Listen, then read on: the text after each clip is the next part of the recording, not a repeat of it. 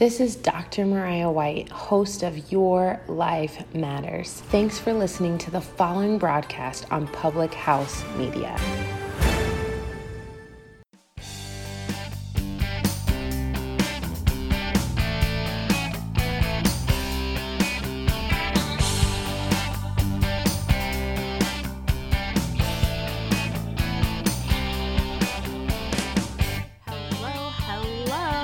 Welcome and thank you for joining the Confessions of a Military Spouse podcast.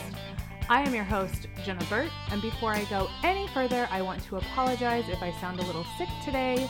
I am currently trying to get over something which I thought and the doctors thought was bronchitis, but it hasn't quite gone away, so I actually just got back from the doctor and I'm waiting to hear some more results to hopefully find out what this sickness is. So like I said, I apologize if I don't sound completely like myself today. But like I said, my name is Jenna Burt and I am a military spouse of 10 years, a health and fitness enthusiast, a mom, and a registered and certified dental assistant.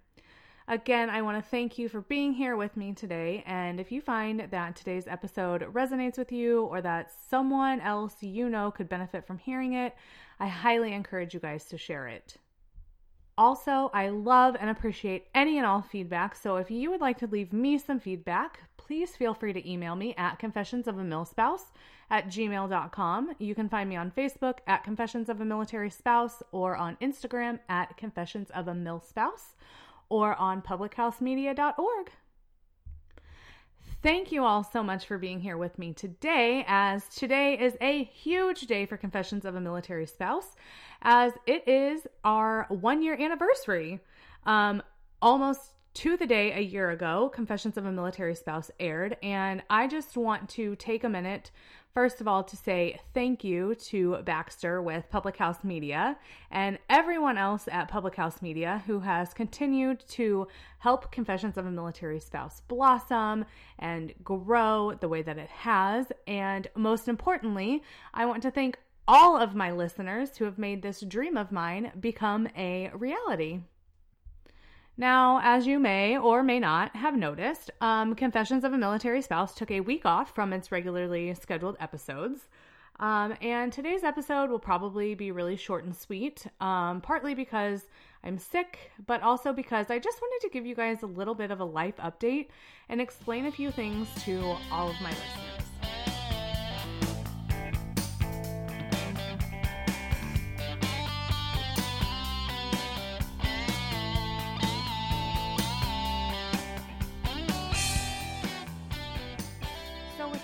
Said, as you all know, as a military spouse, life can just be downright hard. And sometimes life can even come out of nowhere and basically knock you on your ass. And that's exactly what happened to me. When I tell you guys that the reintegration period and PCS time is no joke, like, I really and truly mean it. No matter how prepared you think you are for any of the changes that come with military life, one thing I've found is that generally you're not as prepared as you think you are, and that's exactly what happened to me. Life got super, super overwhelming, kind of beyond the point of overwhelming, and I just needed some time to quote-unquote unplug. With that being said, that's exactly what I did. I took time to basically unplug and get my life in order. And you guys, to be 100% honest, it's been an extremely trying time, and it's still a work in progress every single day.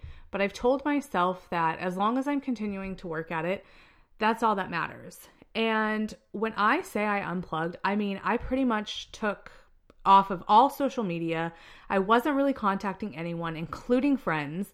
I was pretty secluded, and it's not that I didn't have people reaching out to me during that time, because I definitely did. But I was choosing to seclude myself, and it was probably one of the best and worst things that I could have done. During that time, I definitely needed people and I needed friends, but I also didn't quote unquote want them. So my friends were there and people were there and everybody was offering to help and making sure I was okay, but I honestly wasn't really responding to them.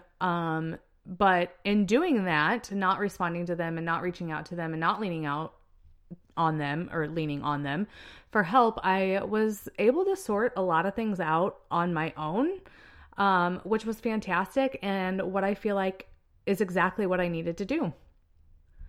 And since we're on this topic regarding this life update, one thing that I really want to talk about is the reintegration process. And I know that I have a whole episode about it, but going through the actual process is one thing that my husband and I have realized is how shitty the preparation for the process is.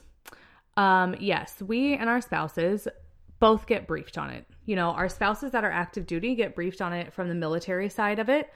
But that's exactly what it is. It's the military side of it. And I'm not 100% sure what they tell them, but whatever it is, they tell them, and then it's not really talked about again. One thing that my husband and I did discuss is that there's plenty of talk and resources for single Marines coming back from deployment to make sure that they are reintegrated properly.